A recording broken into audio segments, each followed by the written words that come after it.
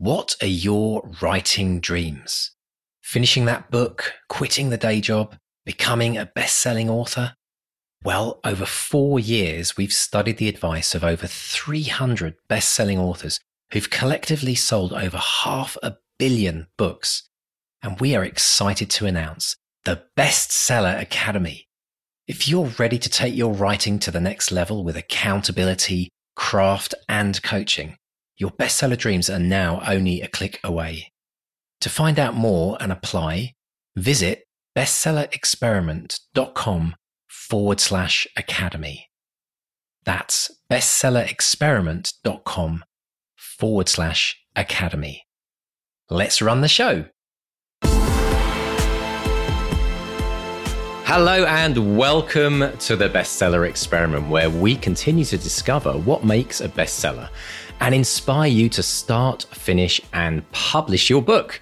I am Mark DeVoe. And I am Mark Stay. Today's show is sponsored by our wonderful patrons. We have 2 new ones this week, so please raise your glasses and be standing for Jane Raven and Jack Logan. A hearty welcome to you both. Thank you all so much for your support, because we really genuinely could not keep this podcast going without your wonderful support. So thank you to you, and a good day to you, Mr. DeVoe. How are you, sir? A very good day to you, Mr. Stay. I'm doing absolutely brilliant. Absolutely brilliantly. How's the last couple of weeks been for you? Because I know there's been all kinds of interesting things happening in your world.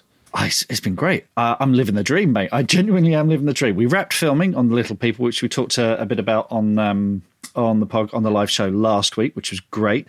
Had a cover reveal for The Crow Folk, which is the first book in the Witches of Woodville series that's being published by Simon & Schuster in February 2021. So I can finally talk about that. Rewind. You don't just drop in as a little snip. Come on, let's just rewind a bit. So, a book reveal for a new book, which is being published, by Simon & Schuster. Yeah. Tell us about this one. This is exciting news. I've known about it for a while and I haven't been able to say anything, which is why we can't just let this pass. Tell me about what's happened. Fill us in. Everyone wants to know. Well, I've The End of Magic. Well, I loved The End of Magic. Got great reviews and everything, but it needed to be part. I think one of the biggest lessons I've learned on this podcast is you need a series to make any money at this game. You need a series to, because readers love it, publishers love it. Your book 1 is the launch pad. Books 2, 3, 4, 5, 6, 7, or whatever. So I couldn't really do a sequel to The End of Magic because Unbound have first dibs on that, and I just don't want to go down the crowdfunding road again. It was hard work, frankly. And so I've had an idea for a series mulling around for years and years, and I finally put it together into a series called The Witches of Woodville. And it's initially set in 1940 during the Second World War, just as the Battle of Britain is kicking off, in a small village in Kent. It's about a young girl called Fay Bright, who's always felt a little bit different. And then she discovers a book left by her late mother. And it's a book with, it has a recipe for jam roly-poly, but it also has spells, incantations, rituals, all kinds of magical stuff. And she's like, wait, my mother was a witch? So it's about her coming of age. She's a young woman she's 17. She wants to be useful. She wants to do her bit for the war effort. She's been turned down by everyone, that she wants to join the Home Guard and they've said no. So she decides she can use magic. And the series will go on. It'll be her and 2 other witches in the village who will be, while the war is going on, they'll be combating supernatural enemies from below, if you like. And this first one features a scarecrow called Pumpkinhead, who's kind of terrifying. And it's been a ton of fun to write. It's been really, really good fun to write. And my agent, Ed, put it out there, and we've got a 3-book deal with Simon & Schuster UK. Wow. So it's very exciting. I've got a German book deal. It's going to be published in German. Wow. A Russian book deal, which is exciting. What's it going to be called in Germany and Russia? I don't know. I don't know yet. But I can't wait. Can't wait for the covers and the translations and the different titles. Fantastic. And everything. Oh, that's amazing. One place we haven't cracked is the US and Canada. So Really? I'm afraid, Mr. D, you're going to have to order your copy from the Book Depository, who offer free worldwide postage and packing, available for pre-order now. So yeah, we're still waiting to crack North America. I'm the Cliff Richard of book publishing. I can't crack North America. Oh, that's fantastic! No, that's so exciting. And I know I did see that you did a cover reveal on Facebook, the Crow Folk. If you want to go and have a look at Mark's. In fact, why don't we put it in the show notes of this week's show so people can see the cover? I think that would be an appropriate thing. But this is really exciting because let's go back all the way to the very beginning, where I think it was episode 4 where we started learning about the importance of series. It's only taken you 4 years, mate. Yeah, well, I'm a slow study, as you know, right? Something to do maybe with doing a podcast, actually, incredible. I mean, what's amazing is I love the fact that you finish filming, like literally the week you finish filming the movie, now you're announcing the 3-book deal. This is absolutely living the dream. And it's no coincidence, I don't think, that all these things are all coming in. But it also, again, for everyone out there listening to this and thinking, how does Mark do it? I see how he does it, and it's absolute perseverance and hard work. That's it. I mean, and obviously talent, but perseverance and hard work. A certain amount of luck as well. Well, the harder you work, the luckier you get. Right? Yeah, there is a bit of that. There is a bit of that, I think. Yeah. So I think it's absolutely brilliant. I'm so chuffed for you. And I'm so excited to think, wow, here's another element of the podcast here. We can now go on the series like documentation, what happens when you write in a book, and really go into detail of that. So if you're out there, and you want to emulate what Mark's done, getting kind of a major book deal with a series, then stick with us, because we'll talk a little bit about this journey that Mark's going to be going on. Have you already started to write book 2? It's pretty much finished. Oh my goodness. Yeah. That was the book I was writing, the 200-day a word challenge thing at the beginning of the year, because when COVID hit, I kind of, couldn't write anything for a couple of weeks. And then I thought, no, I need to do this book.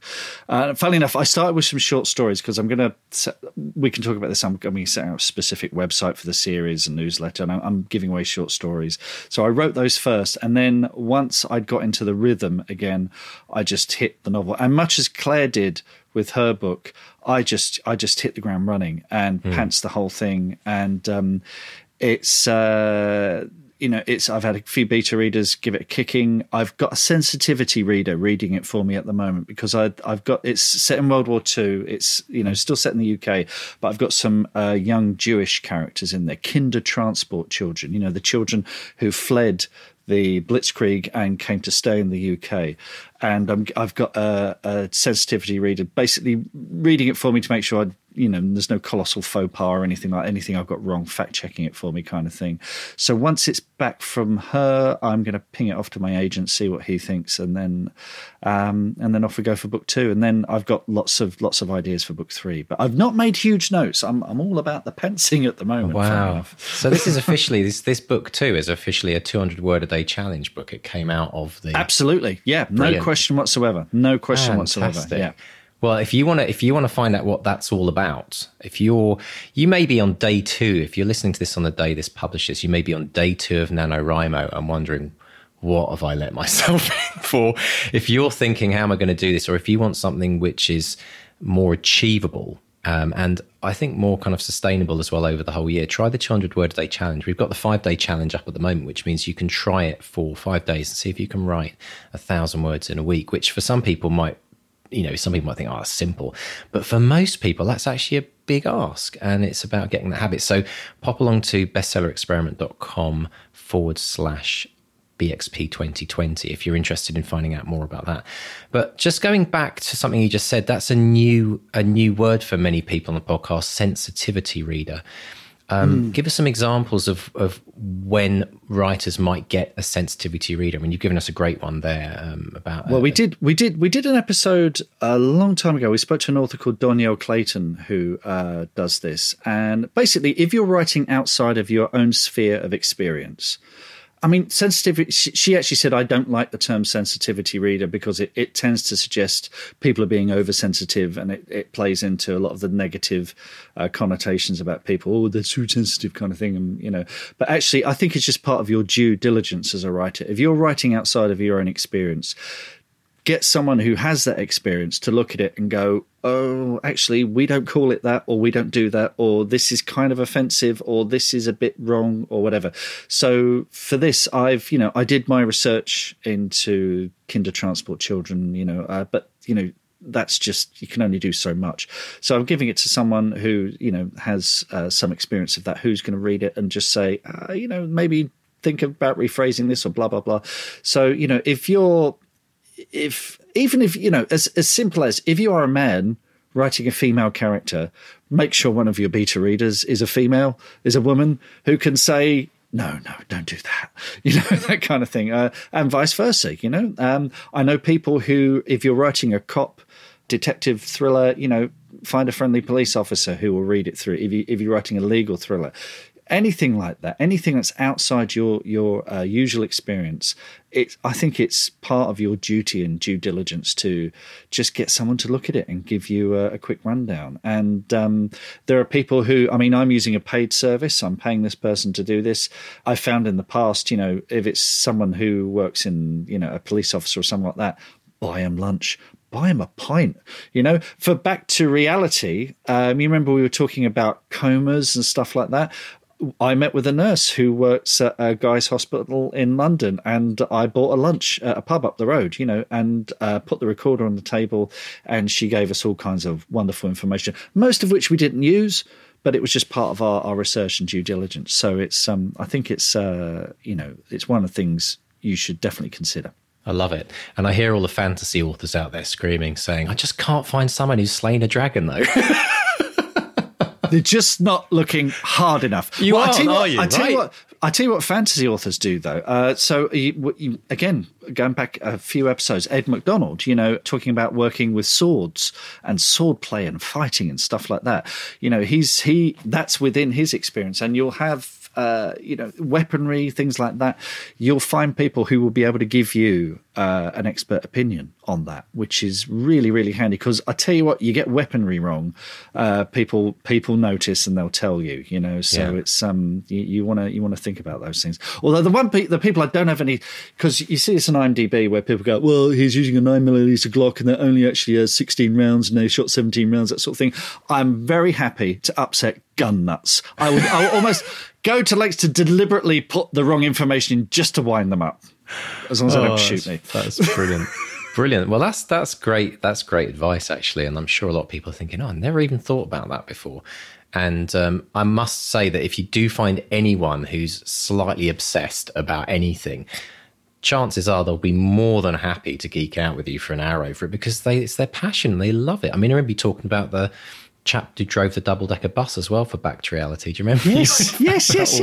Right. That was great. Oh God, yeah, that was Andy. That was his stepfather, I think, gave us all that advice, because he'd driven a proper Route Master bus. And I think the other thing is, people are so sick of seeing it done wrong on TV and film. They are only too happy to set people right. So yeah, it's definitely worth doing, and you'll get little nuggets of information out of it that will only enrich your writing. So it's always worth doing. Brilliant stuff.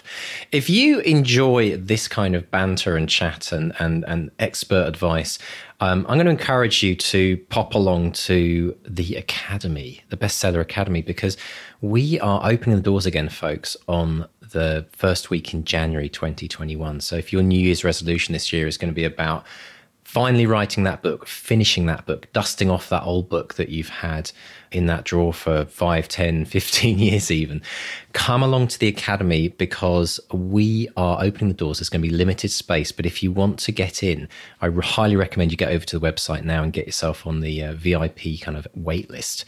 To do that, you go to academy.bestsellerexperiment.com. That's academy.bestsellerexperiment.com. If you're half thinking about it, if you're a quarter thinking about it, get your name on that list so that you get first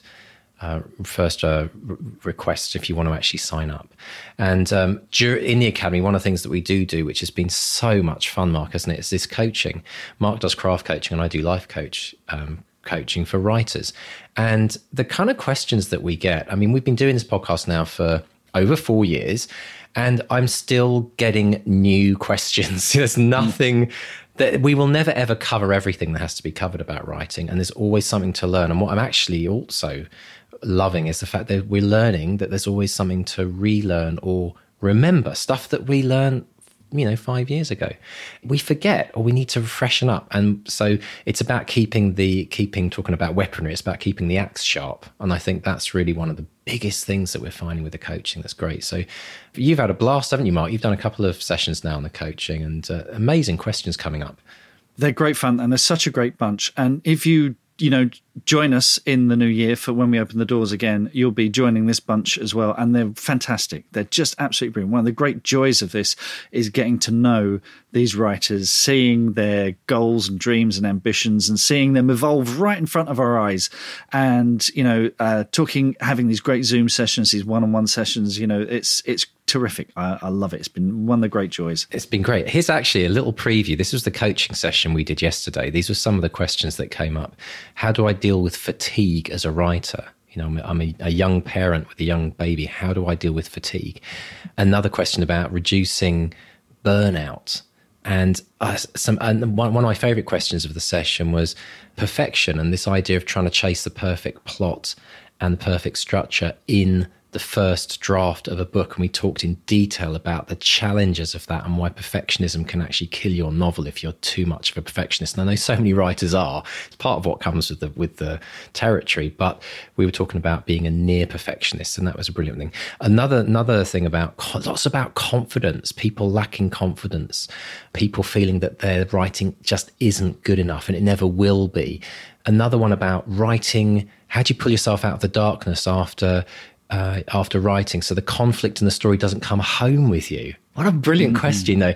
How writing can actually interlace with your everyday life. And another one which I thought was brilliant, about somebody said, how can I shake the guilt of spending time on my own thing? It's like this writing was almost this guilty pleasure when they feel that they should be being there for their family or doing money earning hours. And it just goes on and on. So if these are the kind of questions that you want answers to, we're recording all of these coaching sessions. So when you apply, and if you get accepted into the Academy in January, you'll also get access to all of these previous coaching sessions that we've got. And you can kind of go through and, pick out the things which are really relevant to you as well. So yeah, loving it. Absolutely loving it. Now, Mr. Stay, we have, I think, one of your favourite guests of the year I'm gonna have a stab at. What a wonderful way to start the fourth year of the podcast. And again, as I say in the interview, I don't know why it's taken me so long to get Sally on the show, but this is Sally Gardner.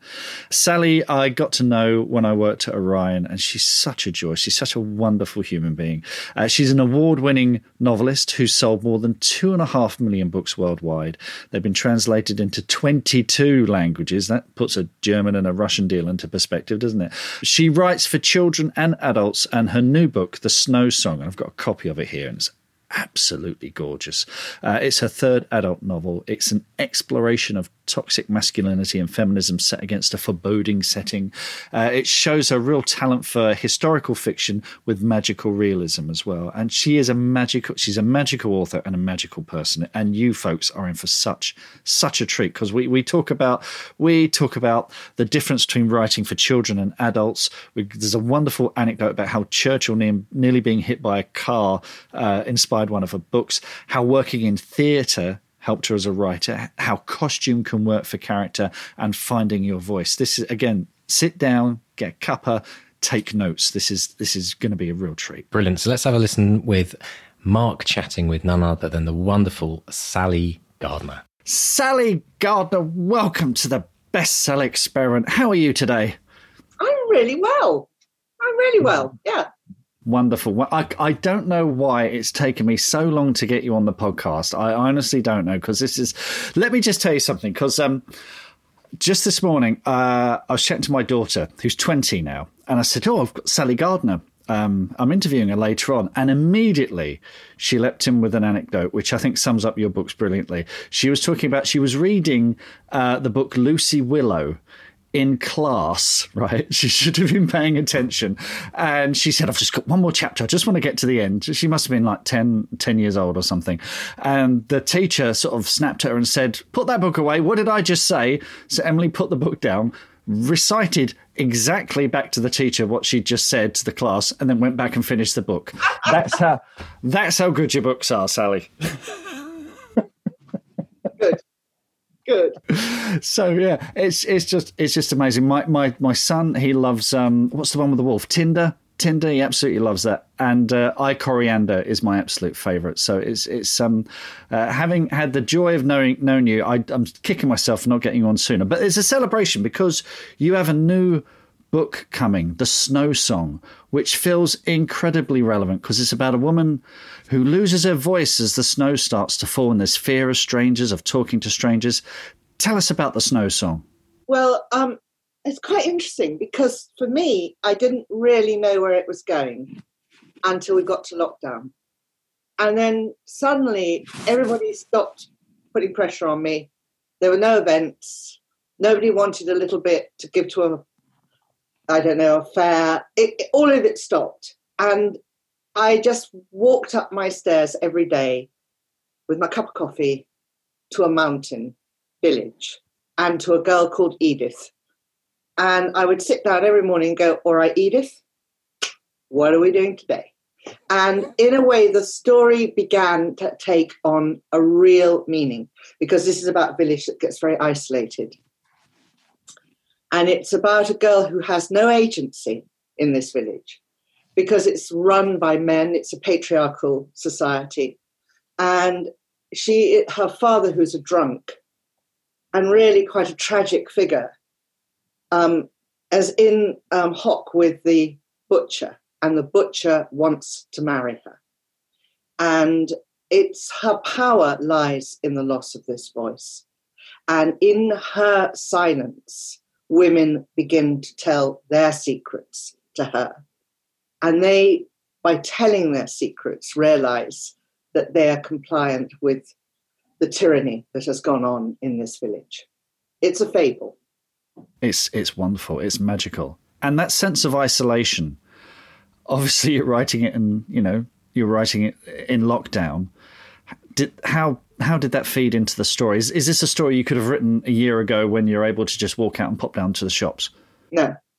But the difference would have been then that I would have gone to Romania and I would have gone to Transylvania, which I was planning to do.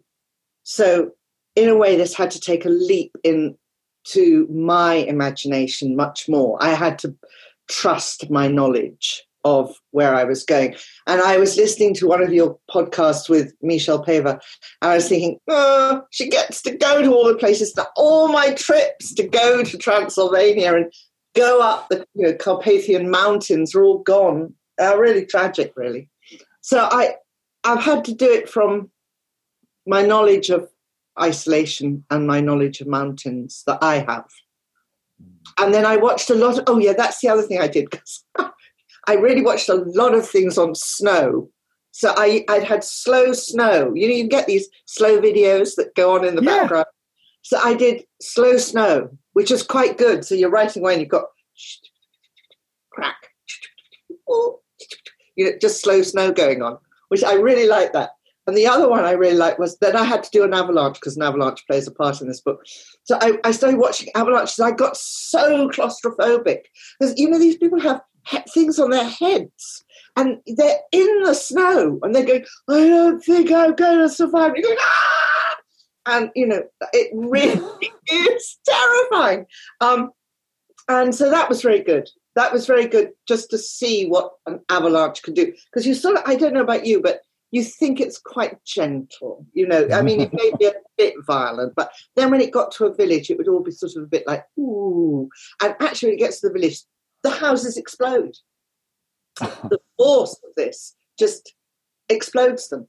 And it's just extraordinary sort of thing to, anyway, so thank you, YouTube. Bless YouTube. I love the idea of writing to the gentle drift of snow in the background. We're always. You can watch for hours. Yeah. It's these slow TV. Somebody put me onto it. It was so good. Yeah, and then they do the Thor. They do the Thor one as well, so you can actually in real time. So while I was writing, I thought, okay, it's beginning to thaw. Oh. Well, technically, that counts as research. That's totally research. That's fantastic. That is wonderful.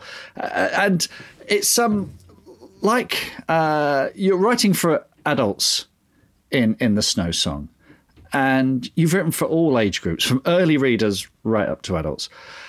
How aware are you of the change in tone and voice that you take on when you write for a specific readership?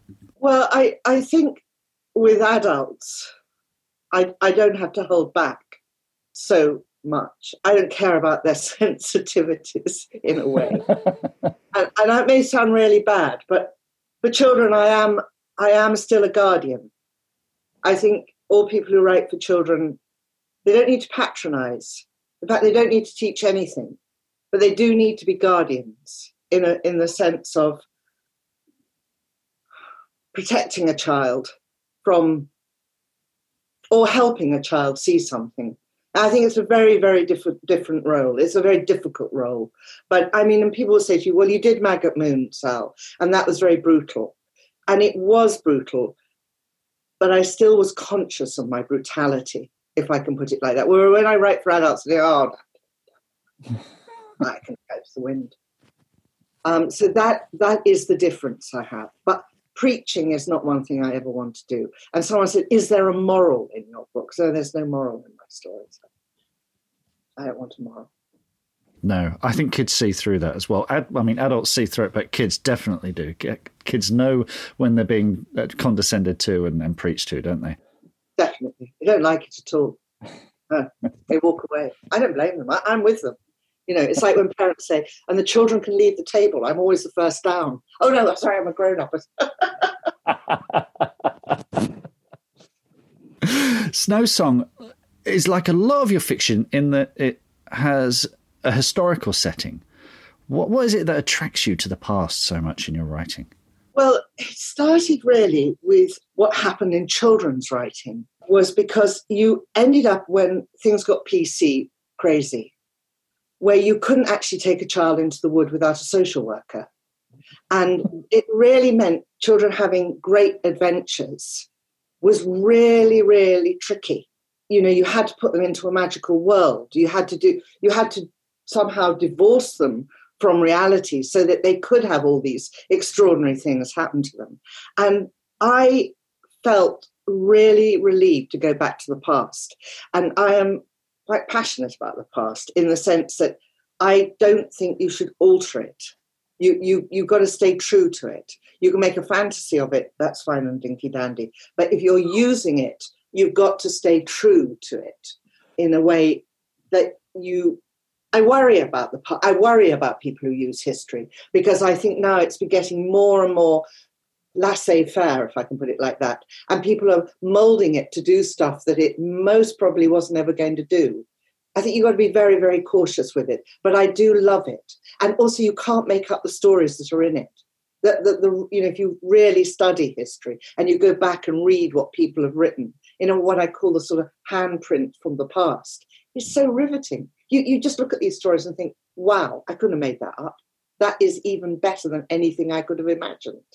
Because one of your stories was inspired by Churchill nearly being run over, wasn't it? Didn't you read a nugget of him? Oh, yes, that was in Maggot Moon. Well, that was just... I love the what-if histories. I don't know, have you ever read them, Mark? The what-if? Oh, I love that. Yeah, I love that. Absolutely fabulous. Well, there's one story which he was crossing the road in New York. I think it was 6th Avenue. And it had been made the wrong way. He was very dyslexic like me. And I think he looked the wrong way. Anyway, a taxi coming off duty bashed into him and missed killing him by 2 centimetres of fat. And I love the idea that there's just 2 centimetres of fat that stand in the way of us having Churchill and not having Churchill. And he wrote to his doctor to ask his doctor why he had survived. And his doctor said, "Sir, your rotund stomach took the impact of the hit. If you had been 2 centimetres thinner, you'd be dead."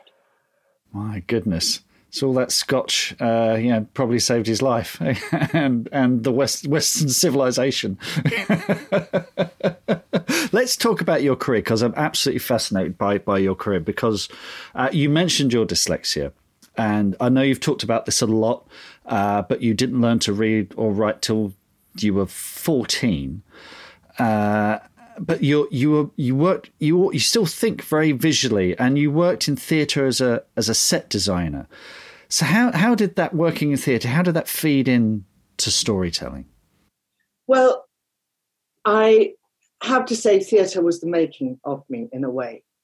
I learned so much about story in theatre.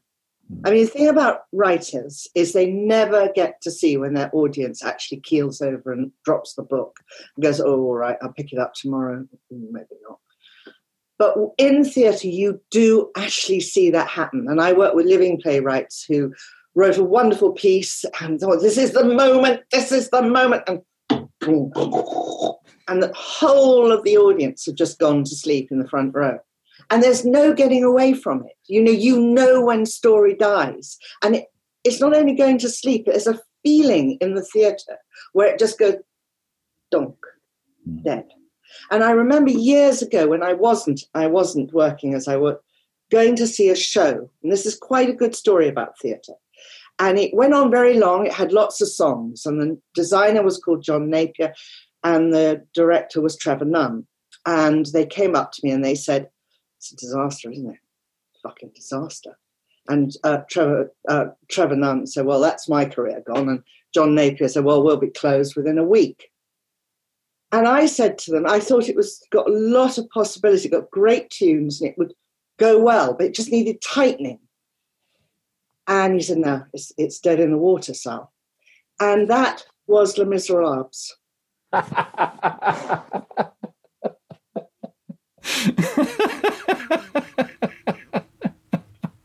Just a bit of tightening. Just a little tightening. Yeah, that's all it needed. But the thing about it is, if anyone knew how you could write a bestseller or what made a great musical, we'd all be doing it.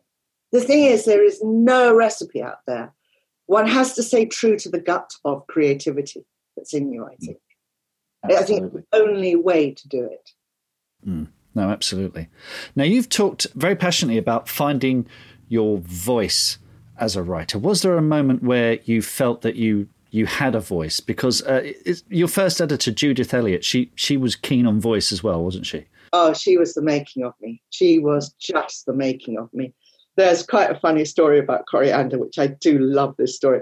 So we were in Eastbourne in the days where we had, proper publishing events, and we were all staying in the hotel. And Judith didn't drink, and they put in a bottle of champagne, which, no more happens. But in our rooms, there was a bottle of champagne. And she drank the lot, thinking it was lemonade. We went down to supper, as and in front of Ian Rankin, and I think Peter Roach, who was head of Orion, she said, Sally is going to write a novel. And that thing as a child, you want the floor to open and die. And that was the moment I wanted the floor to open and die. And I thought, oh, God, how embarrassing. And the next morning I went to see her, and she was in a terrible state. And I thought, she's forgotten. Thank God she's forgotten. And I was creeping out of the room, and she said, Sally. I went, yes. She said, you are going to write the novel. And it was a very strange thing happened to me, because I had an idea, I had a vision, and it was just one vision that came to me for this book. And it came completely fully made, and it was a little girl, and she was standing at the top of a wooden staircase, and to the right of her was a window which was latticed, but it was slightly open in the wind, and it had obviously banged and woken her up. And I knew the river was outside because I could sort of smell the river. And it was a big staircase, and she walked all the way down. And at the bottom of the staircase, I thought, okay, where are you going to go now? Where are you going to go? And I said, oh, there's a door. And there was a light coming from the door. And I thought, we're going to push this open. And she pushes it open. And there's a man at the desk, and it's a big desk, and he's got his hands on his head. And in front of him is a box, and it's a wooden casket box. And from the box, light is shining out. And she goes to the desk, and I looked at this little girl, and I said, okay, what now? What are you going to say?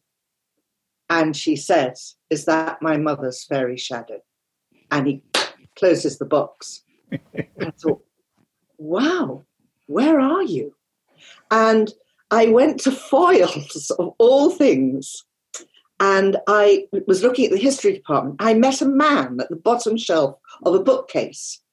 And I asked him, when did we have religious sort of madness in our country, fundamentalism in our country? Did we ever have it? Did we ever have a sort of craziness? He thought about it for a long time. It's a really interesting question.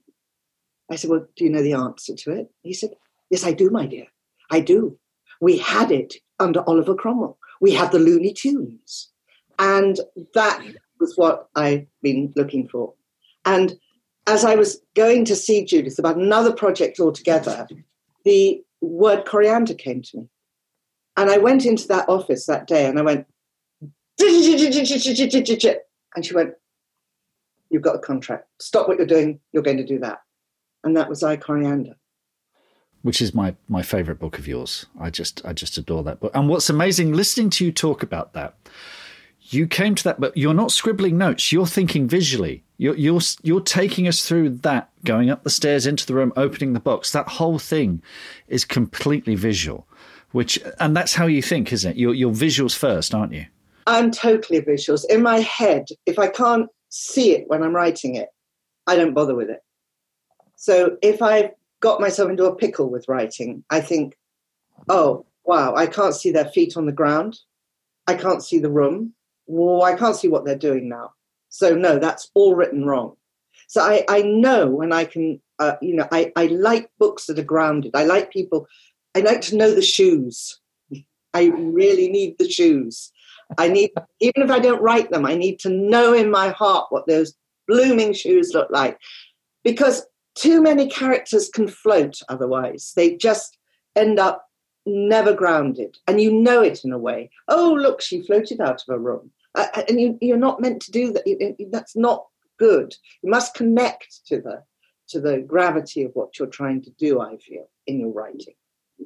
That's brilliant. That's such a great image. I love that. I think Alec Guinness used to say he used to get the character when he put the shoes on. Well, you see, that came from theatre as well. Because in theatre, shoes were everything to me. And I remember doing a costume for one gentleman, and I gave him a red heel, and I filed the shoe down. So it had he said, what have you done to my shoes? I said, I want you to walk with a bit of a lopside. He said, that's not up to you. I said, no, I know, but I think it will suit the character. I was about 22 at the time. And he took them away and he said, well, you're going to have to fucking buy me a new pair of shoes. And I said, well, and do you know, I didn't. He wore them.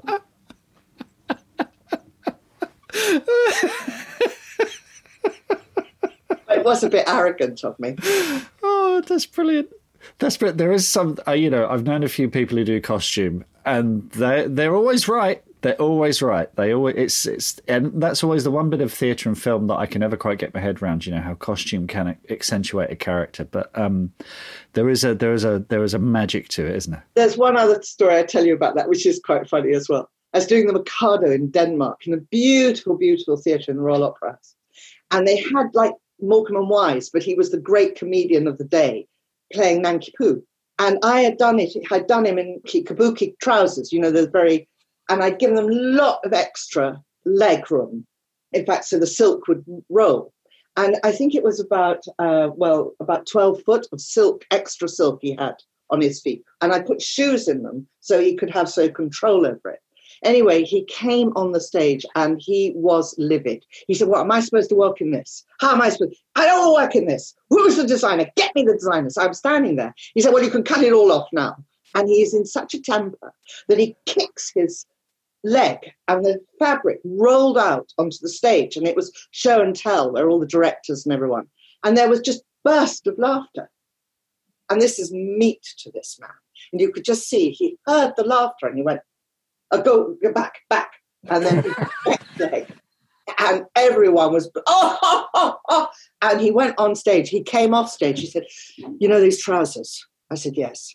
He said, well, do you think you could add on to them? I said, no. We practiced and I'm 24 years old. God, that was some gig. Yeah. Let's talk about your dyslexia. I'm sure you're bored to death of talking about it because it comes up in every interview, but I am fascinated by this. And folks, I'm going to put a link to this in the show notes of the podcast, because your book Maggot Moon, which was a Costa winner, it was a Carnegie winner, you produced a video for that, because I think it was the first book where you wrote a dyslexic character, and there's a wonderful video that shows you how you experience dyslexia, which is letters moving around on the page, because most people think, oh, they just can't spell or they just can't read, but the letters move around the page. And I'll put a link in the show notes, folks, so you can see this, because it's really eye-opening. But yeah, your dyslexia was quite extreme, wasn't it? Well, I say I couldn't read till I was 14, which is true. I couldn't comprehend, but I have got letters. My mother, unfortunately, died 2 years ago, and I got sent some of the letters I sent her, which seemed sort of manageable, but they're written by a 5-year-old. But I never actually, Standish Treadwell's quite interesting, because in Maggot Moon, because I never ever said he was dyslexic. I never ever mentioned that, but that came out.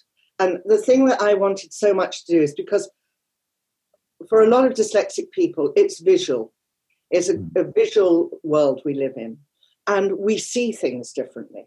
And I didn't want to do spelling, because spelling is just like the tip of the iceberg. I mean, in a way, it isn't what sunk the Titanic. It's what was under the water. And no one's looking at that with dyslexia. Everyone is looking at the top irritating bit. Oh, disorganized, difficult with spelling, gets your left and right wrong. And I think there's so much more to it that has not been investigated and not been discovered. I think possibly there is a sort of genius bit in it as well. But it is a tangle. It is a huge knot that a child goes to school with, and it's how that is unknotted, and whether that's unknotted with kindness or whether that's unknotted with cruelty will affect the rest of their days. And unfortunately, so little is understood about it. And still to this day, teachers, bless their cotton socks, only get about 2 weeks to do anything on dyslexia. And it's a much bigger subject than just Jane can't spell. It's not about Jane can't spell. And I was quite interesting, because a friend of mine was telling me about Scott Fitzgerald, who I love. It's one of my writers. And he was dyslexic. And his editor, apparently, was despairing on the last page of The Great Gatsby. He thought, I can't go on with this. And he leaves in a word, I think it's orgasmic. The future is orgasmic. And he had no idea what that meant. But he just thought, well, fuck it, I'm leaving that word in. I've had enough. There we go. So in your day-to-day writing, how do you work? What are your strategies for writing with dyslexia? Well, I listened to your podcast. I was so impressed with all these writers that sort of have a routine. I was really impressed. I just write. I have days where it goes better. I have days when it doesn't. I'm a workaholic. So as you can see, my dog now wants to go out for a walk. I mean, it's about the only time so I write. I write till I can't write anymore, really. I suppose I do have a set amount of words to get. I think 1,000. But then I won't keep hardly any of them. I mean, if I keep 250, I'm on a lucky day. I mean, I would call my work tapestry. I sort of do a bit that I like. I write in colour. So it's all very do-do-do-dum. And then I work it and work it and work it till I'm happy. And I still will have missed out all the little words. I have a real blank where it comes to sort of so's and does and things have got a bit better for me because now we've got Grammarly and we've got the thing that you know, Writing Pro or whatever. And there's, you know, there is speech things you can do into thing. It is better, but still, to be really honest with you, I need to have someone to get me a clean script. I can't produce a clean script. You said you write in colour. Do you mean literally the typeface, the font is a colour? Yeah. It's quite a clever idea. She's a really good idea. Because I write in the morning, let's say I just choose a colour, I'll do dark or brown or whatever. And then I write all morning in that. And I go have lunch and I'll start in blue. And then at least I've sort of got some idea of where I was in my thinking about, you know, and I can see one is a bit more unconnected to the other. And I say, oh, I got two ideas there. And then I can, what I call unthread it, you know, like you pull it apart, you unthread it a bit. And I find often I write very densely because I write for children, I can write densely.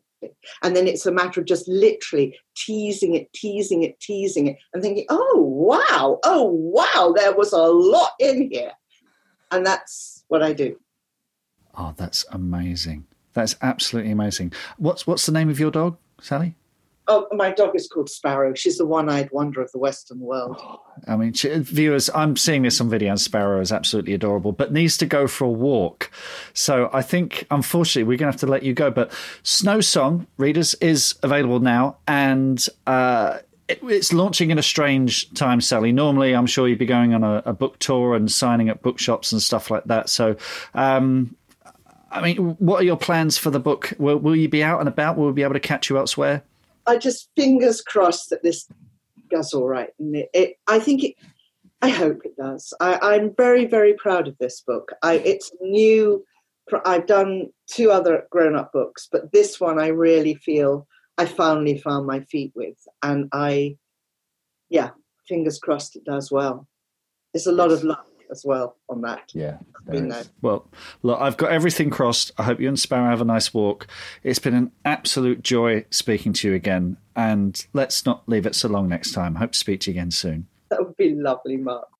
You know, dyslexia is one of those things which is a silent struggle that so many people have to deal with. And it's so amazing to hear Sally talking about it in the way that she did, because I knew more than the kind of stereotypical view of it, but I didn't realize even some of the things that she talked about. It makes it even more incredible that she's done so brilliantly well as an author. It must be so inspiring for people that struggle with dyslexia when they hear Sally's story. Well, I think the key is that there's a wonderful moment in the interview where she describes how that scene in I, Coriander evolved. It's magical. She's a visuals first person, and if she can't see it, if she can't visualize it, then she doesn't bother writing it. And I think whatever your level of dyslexia or what have you, whatever your level of writing, I think that being able to visualize something, being able to visualize a room, being able to block out the scene as characters move about, I think that's a really important skill to develop, because it will just make your writing so much more vivid. And that moment, I'm going to listen back to that again and again, because it's like stepping inside her mind. It's just wonderful. Yeah, and you mentioned about that video as well, about characters dancing on the screen. I go back to just the incredible perseverance that someone must have to get to a point where they can write a book. I mean, it's, you know, for a lot of people with dyslexia, writing is just something which is such a huge challenge. They would never even imagine attempting something like that. But it sounds like through Sally's perseverance, she's learned how to deal and cope with it. And well, more than that, I mean, she's a Carnegie winner, she's a Costa winner, she's sold 2.5 million. You know, I mean, it's an incredible story. I mean, the thing is, you know, what you need is a storytelling voice, and I think that's the other thing that came through this interview. It's writing isn't about spelling and grammar; it's about voice. You know, people who get hung up on punctuation and what have you, that's what pro writing aid is for. You know, don't worry about that's what your copy editors are for, you know, your proofreaders are for. The thing you need to develop more than anything is a unique and distinct voice, and you do that through, you know, discovering yourself. This is why, we were saying we're getting these wonderful questions on the Academy. We're getting stuff that we've never heard before. I think it's because the writing journey is a human journey. It's a discovery of humanity, your own identity, and then putting it on the page and expressing yourself in that unique way. It's all very well trying to write like other writers, but until you can write with your own voice, that's the key. That is absolutely the key, and it's such a big lesson to learn. It is, and I remember just yesterday when we were doing the coaching in the Academy that we were talking specifically about the struggles of confidence and not knowing at what point you kind of hit the ground running in terms of finding your voice, in terms of getting to that point where you think, I do have something important to offer here. I'm really starting to believe that. That's almost the most important step, where the author gets their own belief. And we referenced back to Joanna Harris, the third book, I believe she said it took her before she discovered her voice. But we were saying how important it is that book 1 and book 2 weren't a wasted opportunity. They were stepping stones to that, a really important milestone in her career. And so people are struggling with their voice. If people are out there thinking, I still don't really know what my voice should be, sometimes you just have to keep writing. Well, that's all you have to do. Ultimately, you have to keep writing to eventually know that you've discovered it, or for someone to point out to you that you have it, which is so yeah, absolutely brilliant. One of the other things that Sally mentioned, which I found fascinating, and I've never heard this before, not in writing. I've heard it in other areas like task management, for example, but writing in color. You ever heard that before? No, that's great. I don't want to use it now. I think I'll use it as well, because for me, I understand the benefits of using color when, for example, I have my kind of Kanban board, which is all of my tasks I've got, and I've got everything color coded by priority sometimes, or sometimes it's by projects or types of, roles in my life. They're all color coded so I can see very clearly what's going on. But I love the idea of using color within writing, because it's such a visually stimulating way of dividing up what you wrote when, and if you can also zoom out on a document. Have you ever done that, where you look at like your Word document as 50 pages, and you can actually start to kind of see some kind of color representation? I wonder if this would also work for people who are switching characters. Yeah, it's one of those things I have in Scrivener as well, isn't it, where you can flag up certain characters and chapters in different colours and things like that. And certainly when if you're outlining with postcards, I've done it in the past where you'll have a particular thread or story thread or character in one colour on a card, and so you can make the distinction just at a glance. I find it quite useful after a first draft. You look up and you just outline, you go, oh, okay, there's not enough of that, I need more of that. So yeah, it's a great tool. It's I think anything, you can go word blind. You can just lose sight of what's important and just taking a step back and putting it in a different form can make all the difference. Absolutely. I'd like to hear actually from people who already do this or have different techniques of how they use color within their writing, because I think it's a fascinating area, which is really probably quite underdeveloped as a concept. So if you use color in your writing in any way, drop us a note, pop to the website bestsellerexperiment.com and click on the contact form to send me and Mark a note, or maybe pop over to the Facebook page or the Twitter page and let us know about how you use color in your writing, because I think there's a lot of other techniques and ideas out there that maybe we can share out there with the writing community. Now, I know one other thing that you were really fascinated, Mark, when you were interviewing Sally, was her use of visualization and visual writing.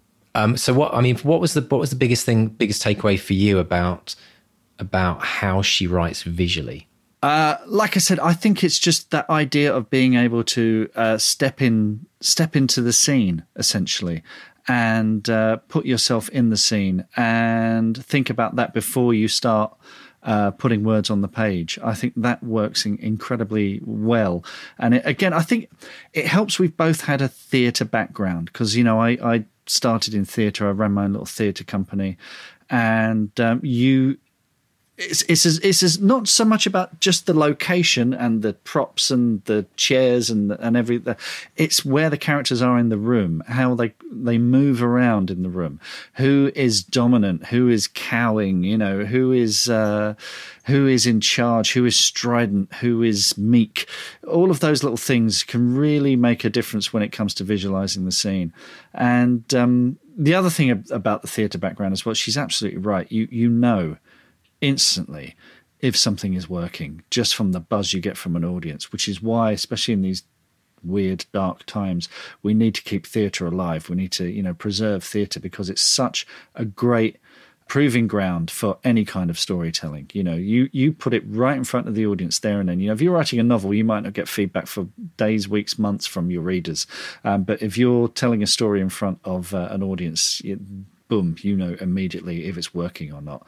So yeah, that kind of visceral being in the moment that you get from visualization and theatre really, really informs my writing. And actually that whole idea of the instant feedback from the audience is really fascinating, isn't it? Because in theatre, you don't know until you maybe do your dress rehearsal, for example, just how an audience are going to respond. But in some ways, you're able to probably tweak and adapt if you think that there's something really fundamentally wrong with a scene, for example. Well, she told that story about Les Miserables, Trevor Nunn, Yeah, exactly. And that's why you do those test runs. That's why you do little. I've where we used to live in Epsom, we used to get a lot of comedians do their first runs down there. So I saw Marcus Brigstock and Lee. What's his name? Lee Mack. Evans.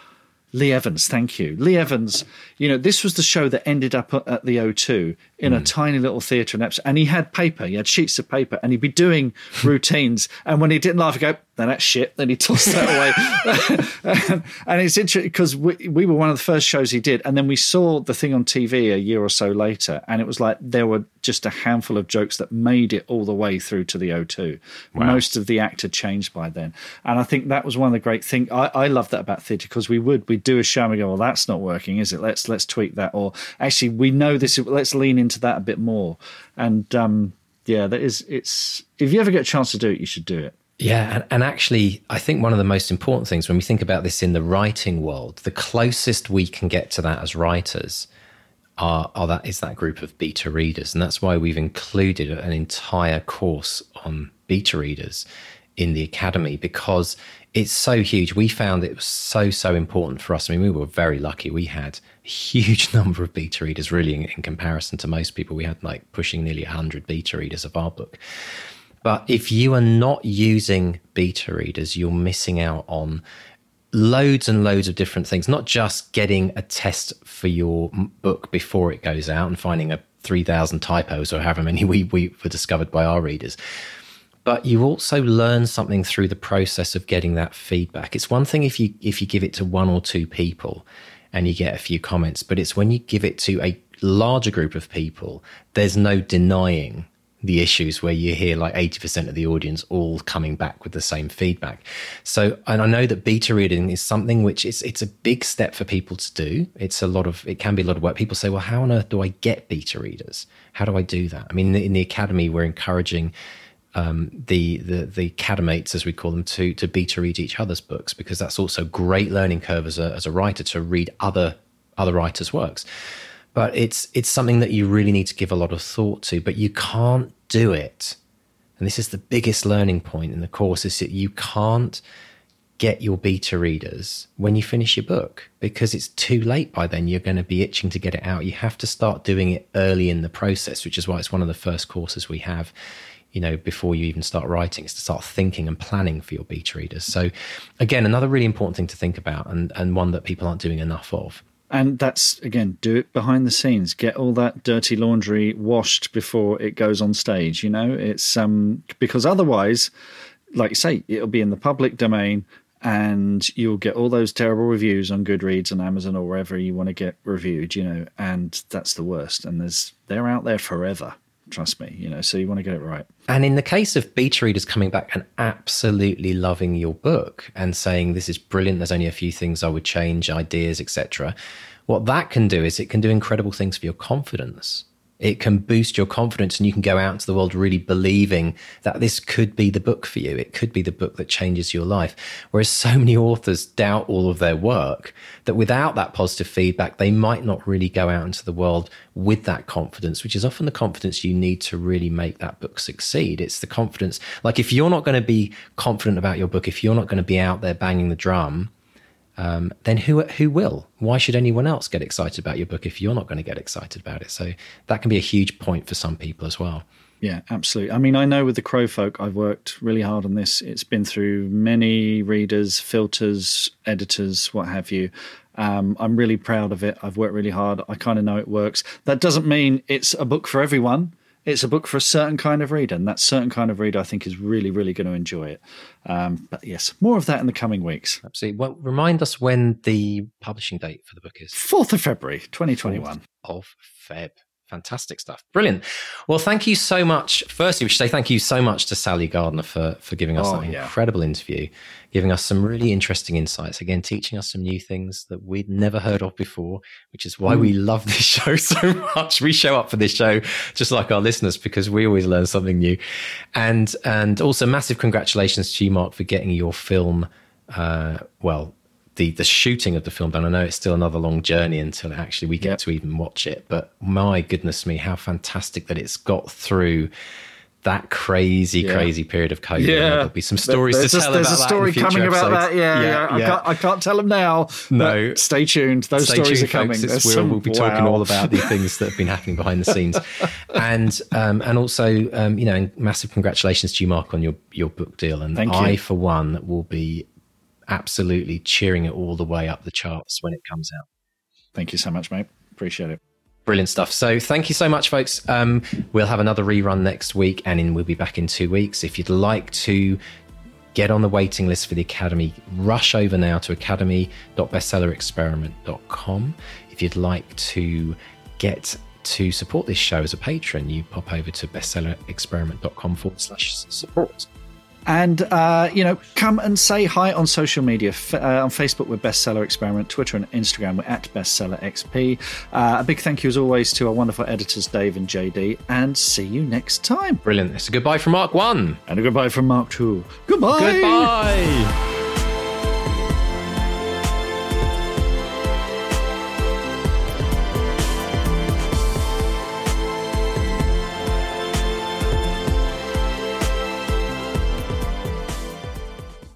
To read Back to Reality, the best-selling novel of the Bestseller Experiment by the two Marks, go to bestsellerexperiment.com/Back to Reality. And subscribe to this podcast to get loads of extra bonuses. Go to bestsellerexperiment.com/subscribe.